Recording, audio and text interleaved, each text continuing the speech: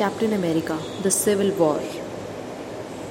In 1991, the brainwashed super soldier James Bucky Barnes is dispatched from a Hydra base in Siberia to intercept an automobile carrying a case of super soldier serum. In the present day, approximately 1 year after the Ultron's defeat in the nation of Sokovia at the hands of Avengers, Steve Rogers, Natasha Romanoff, Sam Wilson, and Maximoff stopped Brock Romulov from the stealing a biological weapons from the lab in Lagos. Romulo blows off himself, attempting to kill Rogers. Maximoff technically contains the explosion and throws it upward, damaging a nearby building and accidentally killing several Bacchanal humanitarian workers. The Secretary of State Thaddeus Ross informs the Avengers that the United Nations is preparing to pass the Sokovia Accords, which will establish a UN panel to oversee and control them. The Avengers are divided.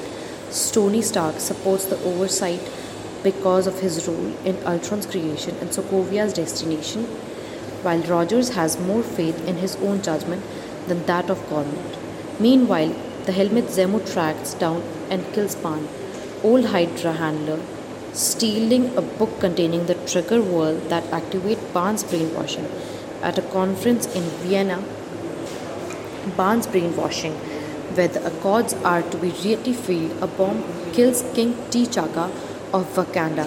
Security footage indicates that the bomber is Barnes, whom T'Chaka's son, T'Challa, vows to kill that I will kill that T'Chaka. Informed by Sharon Charter of Barnes' whereabouts, the authorities' intentions to kill him, Rogers decides to try to bring in Barnes, his childhood friend, and warn Cormorant himself. Rogers and Wilson track Barnes to barricades and attempt to protect him from T'Challa and the authorities.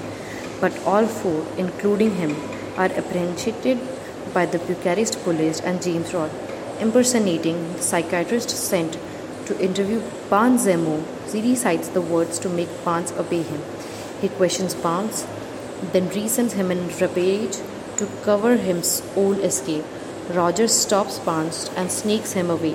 When Barnes regains his senses, he explained that Zemo is real Vienna bomber and wanted the location of the Siberia Hydra base, where other brainwashed super soldiers are kept in status. Unwilling to wait for the authorization to apparent Zomo, Rogers and Wilson go for the Rog and recruit Maximoff, Clit, Branton, and Scotland.